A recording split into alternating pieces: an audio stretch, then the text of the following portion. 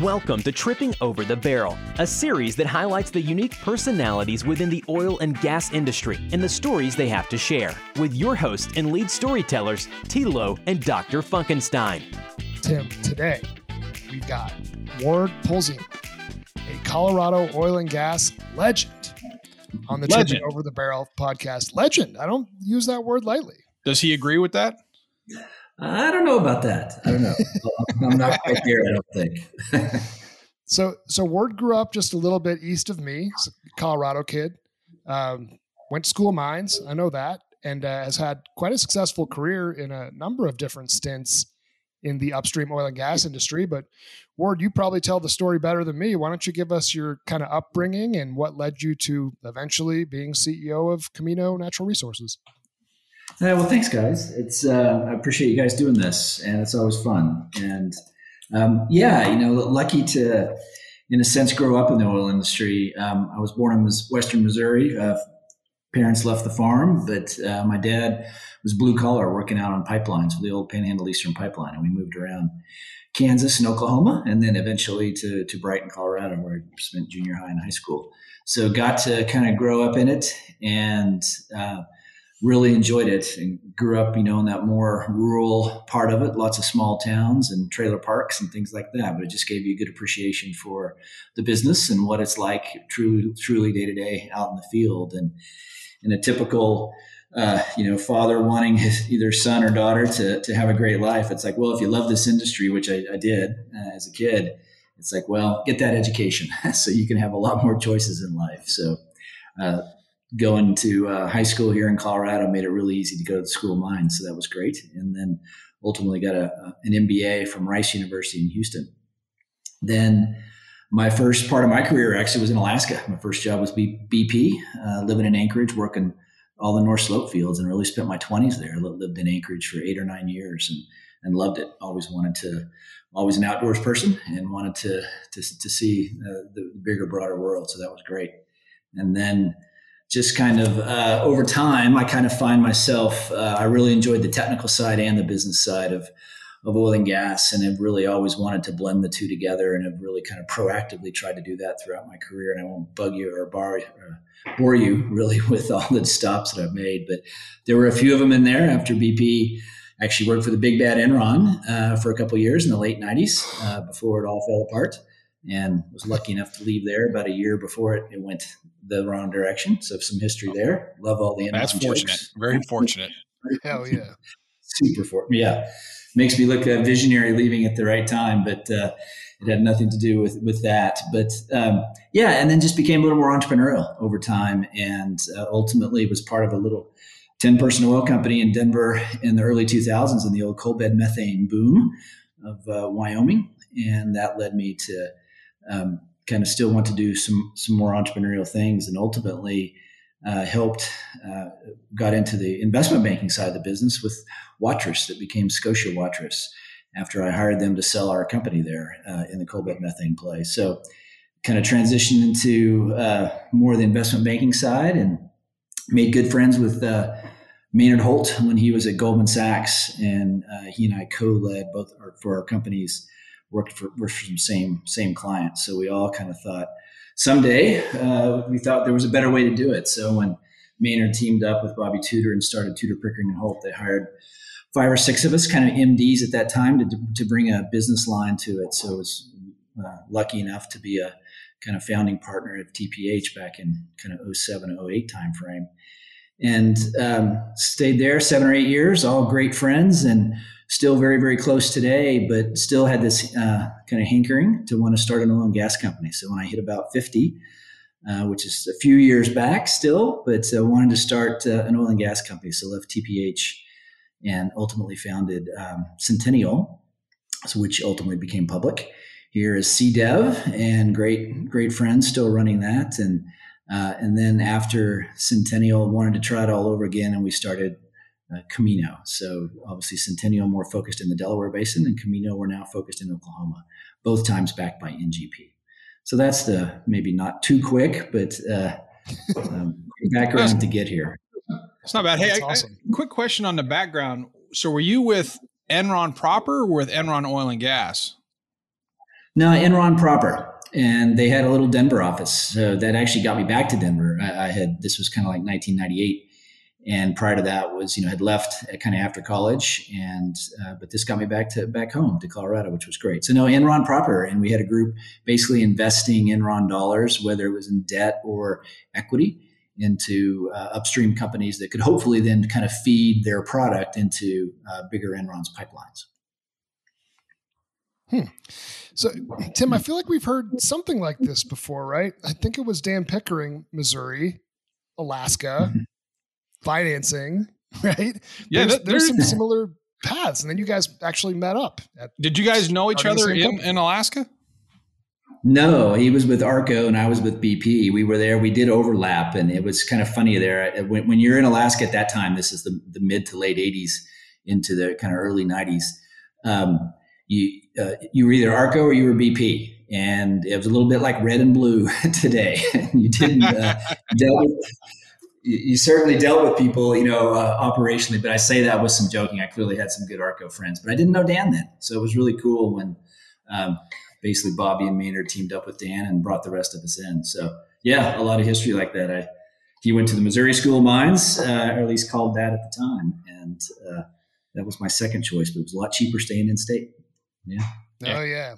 Backup school.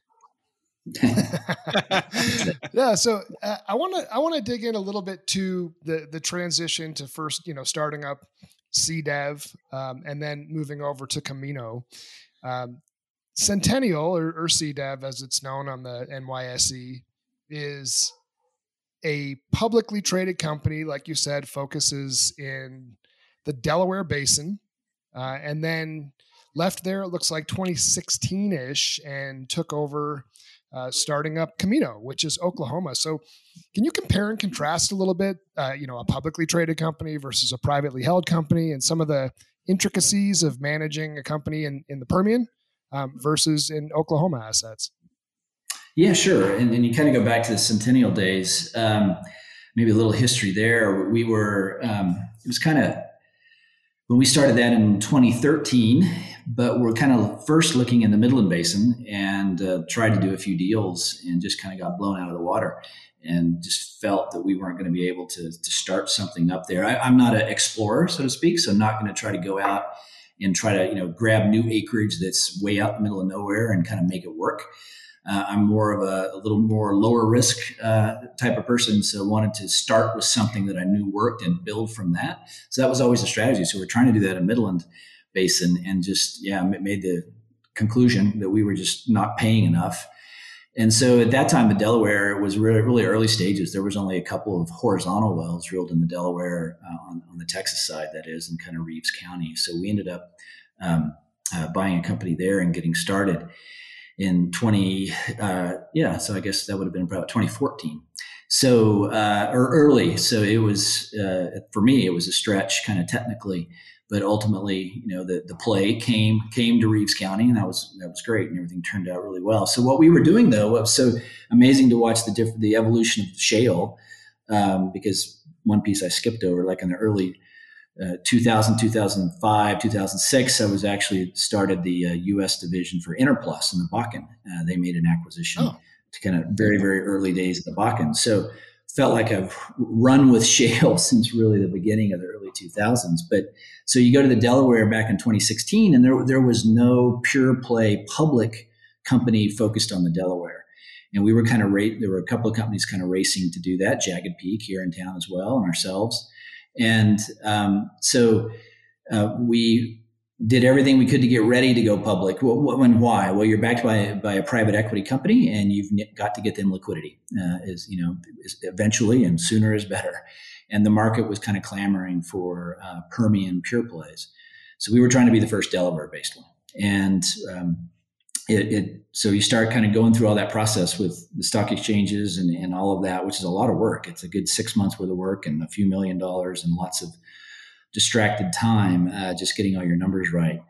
And really we were ready for our IPO. We were a couple of weeks away from the roadshow to go meet all of the potential investors, and then got de-SPAC'd.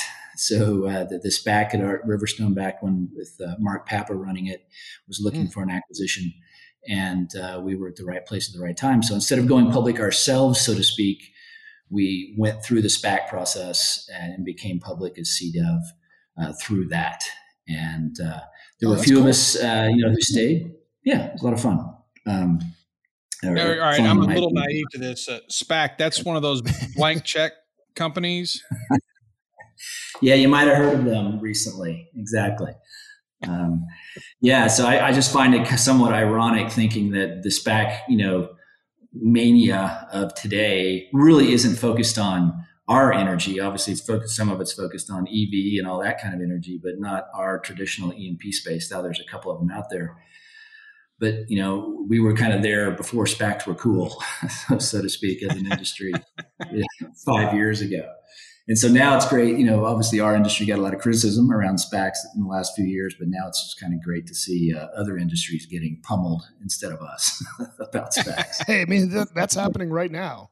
I think SPACs were a lot cooler 3 weeks ago. It's amazing. Yeah. Crazy.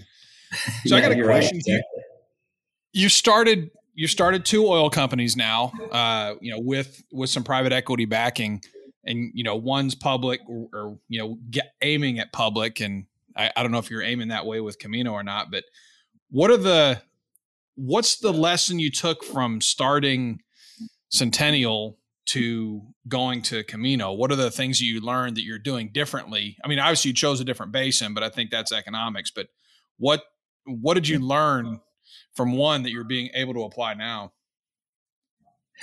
No, that's a great question. And you're right. It's clearly a different basin, and that was based on economics. Just felt when we started this really in 2017, where we got going, it was just too expensive to get into good stuff, so to speak, in the Permian. So we needed to go somewhere else, and time will tell whether that was a good or bad decision. But you just get better at everything, right? We're reporting up to in our case NGP. How to do that better, how to, keep your money providers, so to speak, and your partners from that side, more attuned to what you're doing. The last thing in the world you want to do is surprise them. So just learning how to keep them abreast of everything, and then learn really through your performance, quite frankly, to get some rope and to be able to get some space, to run the business the right way. So I think it's not dissimilar to public that way, in the sense that you've got a forecast, and you've got to meet your forecasts, and you've got to work with great ethics and to make it all come together. And I think those are really similarities between a relatively large private like we are and running a public company. But so that was kind of what, just more, you just get better with time, right? And it's hard to do. It's not easy. And one of the things that I at least remember with Camino is you guys started out, proved yourself as a driller in Oklahoma, and then NGP made a move and kind of rolled up a whole bunch of companies into Camino. So it was almost like overnight. You went from, 30-ish people to closer to 100 and had a lot more acreage. What was it like to roll a couple of companies in and be able to still scale despite being in its infancy? Yeah, no, that's been good to do that, but difficult, to your comment. I think one thing that did really change between the era, so to speak, of putting Centennial together and then putting Camino together is scale, and the need for that scale, whether you're public or private. Literally today, Camino is 4 times bigger than Centennial CDEV was when they went public. Wow. They're bigger than we are now. But yeah, just amazing. And so it's hard to believe. And today I would tell you we're too small to go public. And here we are 4 times bigger than the equivalent 5 years ago. And we were big enough then, right? So dramatically changed. And we could see that coming. And therefore scale was where we were going for immediately. And we ended up, getting our beachhead kind of by ourselves, so to speak, making our first acquisition and get going in Oklahoma. But then you're right, quickly rolled in 2 other NGP companies and then kind of made a 4th deal for cash. We bought Chesapeake out of their merge position. So we kind of did 4 deals together that brought all this. And it took, after putting those together, because you got, different accounting systems and different production systems and just every piece of software. It's not like you had 4 different versions, but you certainly had 2 or 3. So it really took a year to kind of get all of that cleaned up and under one system and that we could manage. And at the same time, you're drilling wells, right? And trying to improve performance that way. So it's a big juggling of balls. And that's, I think, a big change from, like I say, 4 or 5 years ago to today is scale. But luckily we've got it now. We're 140,000 acres and 45,000 BOE a day net in Oklahoma. Nice. So, got some scale pretty quick, but really pulling all that together. Lots of our accounting team would, pull their hair out if I said, let's do another new deal tomorrow, but that won't stop us if we can find the right one. Yeah. I mean, so, I think the phrase that I've heard is, you're sort of building the highway as you're driving on it. Right. It just sort of the way it kind of went. But how does that work? Was it your suggestion? Was it NGP's idea saying, we've got all these companies, this is a more cost-effective move, or this is the best operator out of these companies? Like, I'm just curious, how does that private equity decision get made, and who wins out, and like, how does it all shake out? Who initiates that? Yeah, it's a great question. And because there's, obviously lots of that's been happening the last couple of years. We're not the only one who's kind of gone through a process like that. And it's kind of all the above, but where it fits is like, especially within a portfolio of private equity companies under the same umbrella, different companies have different skills. And, one that we brought in, great team, 89 Energy, John Mark and team out of Oklahoma City, they were really land focused. They weren't built to, drill, run 2 or 3 rigs kind of thing. And that was our skill, is more about operations and the implementation, kind of execution of a large drilling program. So we were built to go big from the very beginning. So when an NGP is looking at, okay, the market's requiring bigger and bigger deals, I've got 3 teams here playing, next door to each other, it might make sense to put them all together under the team that's built more to just execute for a long time and get LOE down and things like that. And that's what we were built for. So I think we were kind of the obvious consolidator of all those things. And that's not unique. It's been happening in other basins with other providers as well. Like, Tim, what was the phrase? Oh, sorry, go ahead, Ward. What's that? Well, I was just going to say, go ahead, Ward. Just being the consolidator, so to speak. It's not just kind of NGP or in any provider saying, hey, do this. It's definitely the request and ask is, do these, from your all's opinion as the producer, do these fit together? Can you get 1 + 1 + 1 = 4 as opposed to just scale? So it's definitely a 2-way street on whether a deal like that comes together. No, that's great insight. And Tim, what was the equation that Chuck Yates brought up? The CEO per BOE. Yes, that ratio has been changing the last few years. Yeah, absolutely. So I got a question. So, obviously with the COVID reaction and the downturn and the price reactions, everything happened, over the last year or so. What did you do? Or I guess you probably reduce your rig counts, change your capital, allocations like everybody else. But what was your response? And then how quickly are you rebounding in that? Yeah. I would get this questions. I started in the industry in 1986. So up until, I would argue, the last year, I would have said that was the worst year to start in this industry. I bet oil wasn't negative though. Yeah, it was either the worst year or the second worst year. I think 83 could be argued too. Yeah, I agree. Right in there. But I believe the downturn that we've been a year ago, I'm like, well, they're close. Who knows? Today, I would say the downturn that we've come through, hopefully we're out of the bottom, but is worse, quite frankly, in just lots of ways. So I think this is the worst in the last 50 years that we as an industry have had to deal with. For us, lucky enough, we hedge hard. And for instance, we had, for last year, we had hedged in 2018 and 2019 for 2020, right? So we had $55 oil all year for us, effectively. Nice. 100% on most of our production. Yeah, so we did not suffer, declining revenue. Actually, our EBITDA and revenue last year in 2020 was higher than 2019. Just kind of hard to fathom, but it was all due to hedging. And right now our hedging is good, but it's not 60, right? So we're paying this year, but that's okay. I'll take all the benefits that came last year and pay a bit this year.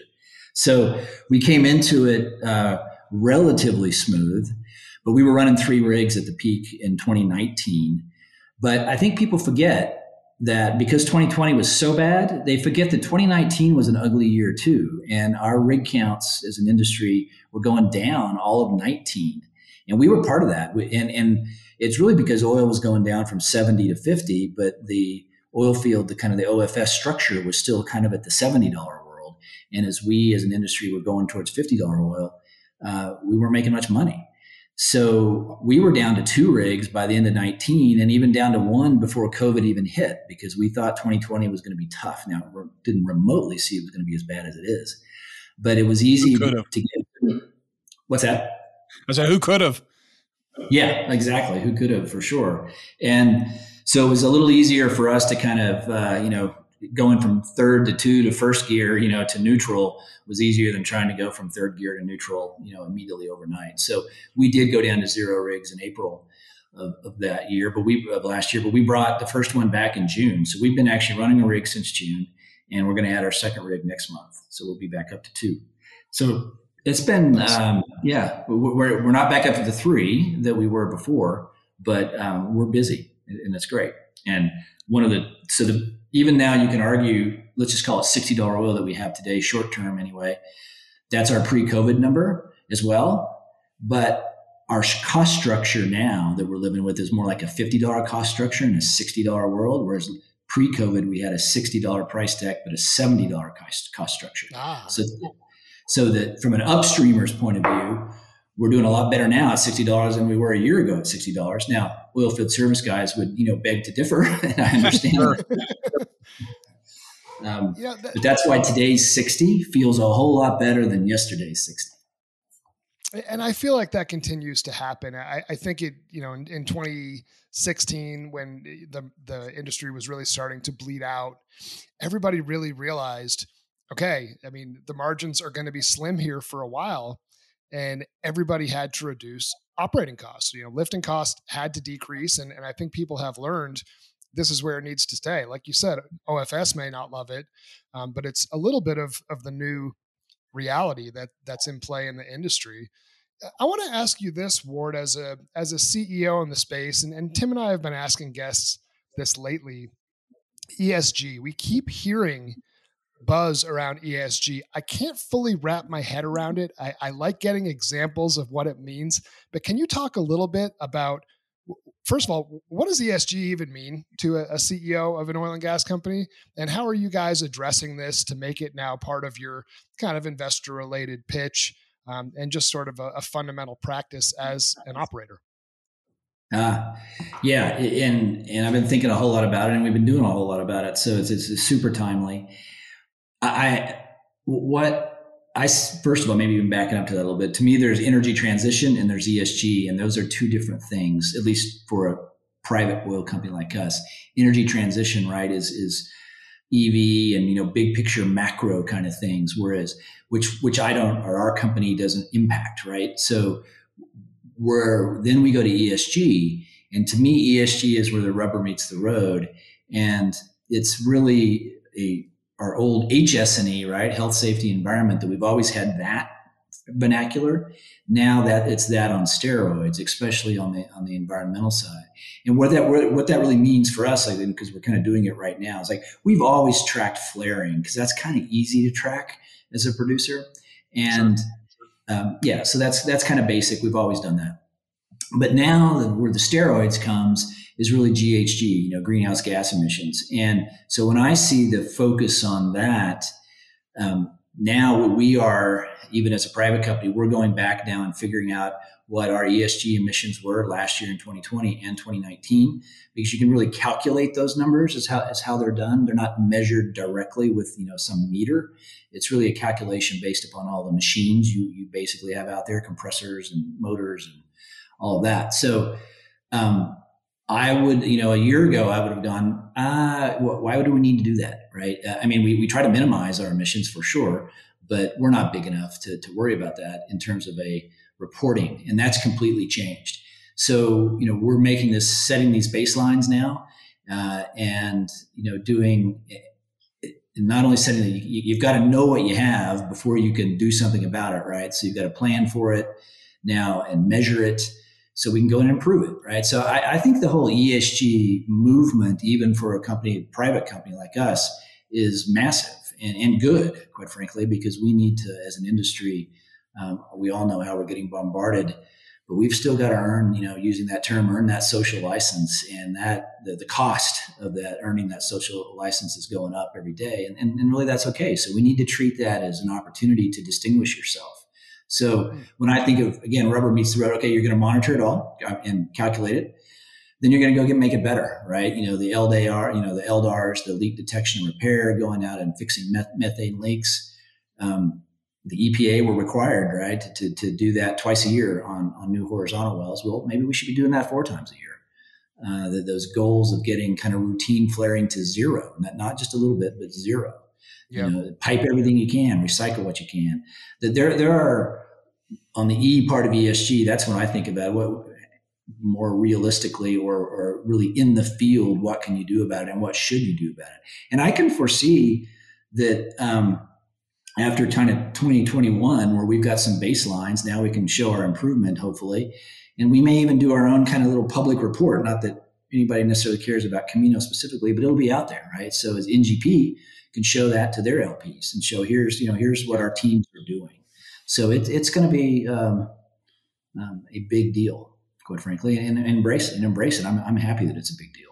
Everybody wants cleaner air, so not a problem. Yeah, that's cool. I was actually going to ask a question on, as a private company, do you obviously you don't get the mileage, you don't get the reporting. You're not required to report certain things to the public on emissions, maybe some, but not your baseline and what you're doing about it. So you don't get kind of the public mileage that you would get if you're a public company. So I was going to ask if you are actively making decisions, are we going to put a compressor here or not? Are we going to put them in the same place so we can, how do we reduce the diesel engines that we have running out in the field, just not for economic purposes, but for emissions and control? Are you guys actively making those decisions now? We will be. I think for sure we will be making those decisions in 2021. We just want to get our baseline first, but we will. And to your point, it's not for economics. Then you might go, well, as a private company, then why?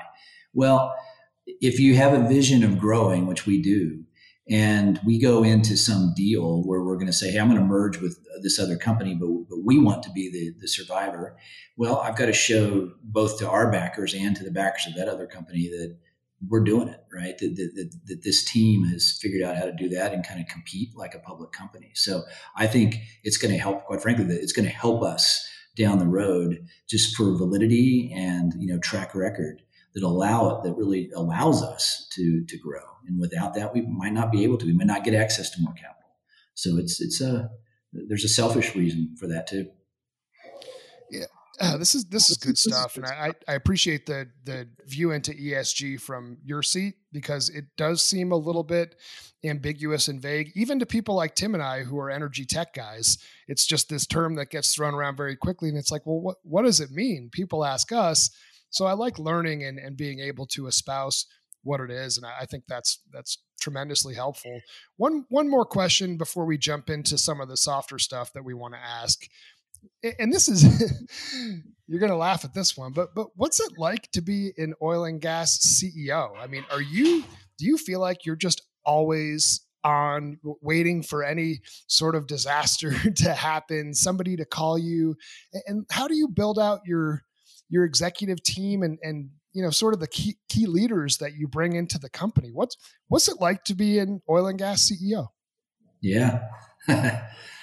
Well, are you always on? You are. There's no question. I joke and answer the phone when like our head of operations, if my head of operations is showing up calling me on a Saturday, it's like, right? Yeah. And I immediately answer the phone with kind of jokingly, it's like, what's wrong? It's not hello. It's like, what's the problem?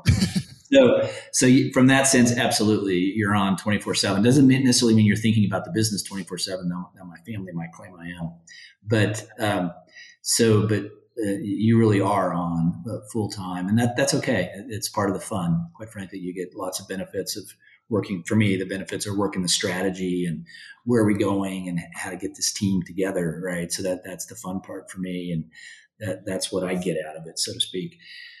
But yeah, you're on 100% of the time, and it's stressful. Yeah, when you do get those phone calls at odd hours, it's like, okay, something. It's kind of like being a parent. I was just going to say that.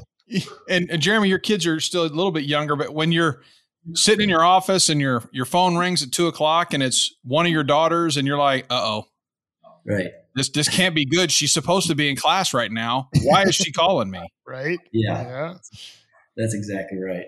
It's but it's fun. It's like you're that kind of leads into the second part of your question, right? It's like that building that team. We're about 75 people, and I'd say let's just call it. I'm not big on structure, but let's say that I've got 7 direct reports. Well, getting those right people there are incredibly important, and because they are the ones who then set the tone for the 7 or 10 people that are each reporting directly to them. So what I think of that is we're still small enough that I get to interview basically every employee before they get hired, but I'm just there as the last check, right? And I'm just based upon the recommendation of their manager, really is what's going to count. And I kind of think through those folks, those kind of direct reports. What I've always told all of them, for me, my style is basically, it's not my job to tell you what to do. It's your job to tell me what to do. And I appreciate where the buck stops, but they're all experts in their role way more than I am, right? And I've my engineering skills have atrophied a long time ago. And so you got to find those people who are really good at their field of expertise. And it's not just that, though. It's also the ethics and the work and, just the work environment that they set that is where we have a similarity, or if we're similar, or it wouldn't be, right? Or we wouldn't be working together. So, making sure they're, hard workers and ethics comes first, safety comes first, those kind of things, that we're always going to do the right thing. And that's fun. And we've got that, and that's a blast. So when I believe our team is an extremely top performing team, and I like to brag about it because I don't really think I have anything to do with it. The tone gets set, and it just works its way through the organization. And that's a lot of fun. That's a great answer. Thank you. So one question that I had, right? You and I had sort of a prep discussion, and as I told you, I'm from kind of northern New Hampshire, and almost equidistant between Boston and Montreal. And you said, "Oh yeah, my daughter goes to college in Montreal." So what seems crazy to me is anybody who was or really is still in college during COVID, what was that like when it first started? Did you say, "Hey, come home now"? Did they send her out? And what's the deal? Is she back in school now, or they're all remote? Like, how's that working out with a kid in another country for college? Yeah, it is amazing. And the first thing for that, it was, especially in another country, even though it's obviously a very safe and easy place like Canada, the first thought both my wife Karen and I had was like, "Oh, we need to get her home immediately," right? Because you just didn't know what was going to happen. And as soon as they said, "We're going remote for the rest of the semester," and then you got, will the border get shut down? Which effectively it is today, but it wasn't in the beginning. So she flew back here very quickly. And so I think just any parent feels that way when there's a crisis going on. You want all your family right here, right? So so it doesn't matter if they're in grade school or in college, that doesn't change. So she came back, and then really now it's gotten to, she's still here, quite frankly, in Colorado. The plan, she went back to Montreal for last semester, which was still online, but able to do it from there. But now Montreal is in such a lockdown and with an 8 p.m. curfew that they really care about. It's great to have her back here. Yeah. So I can't go to Canada right now. You and I couldn't, but she can with a student visa. But there's just nothing to, quite frankly, to do there other than stay in your apartment. So we're both big snowboarders, so we get to snowboard on the weekends. So Dad's pretty happy. So she's up in Montreal. She fully Frenchified? Parlez-vous français? Does she speak the French? Parlez-vous français?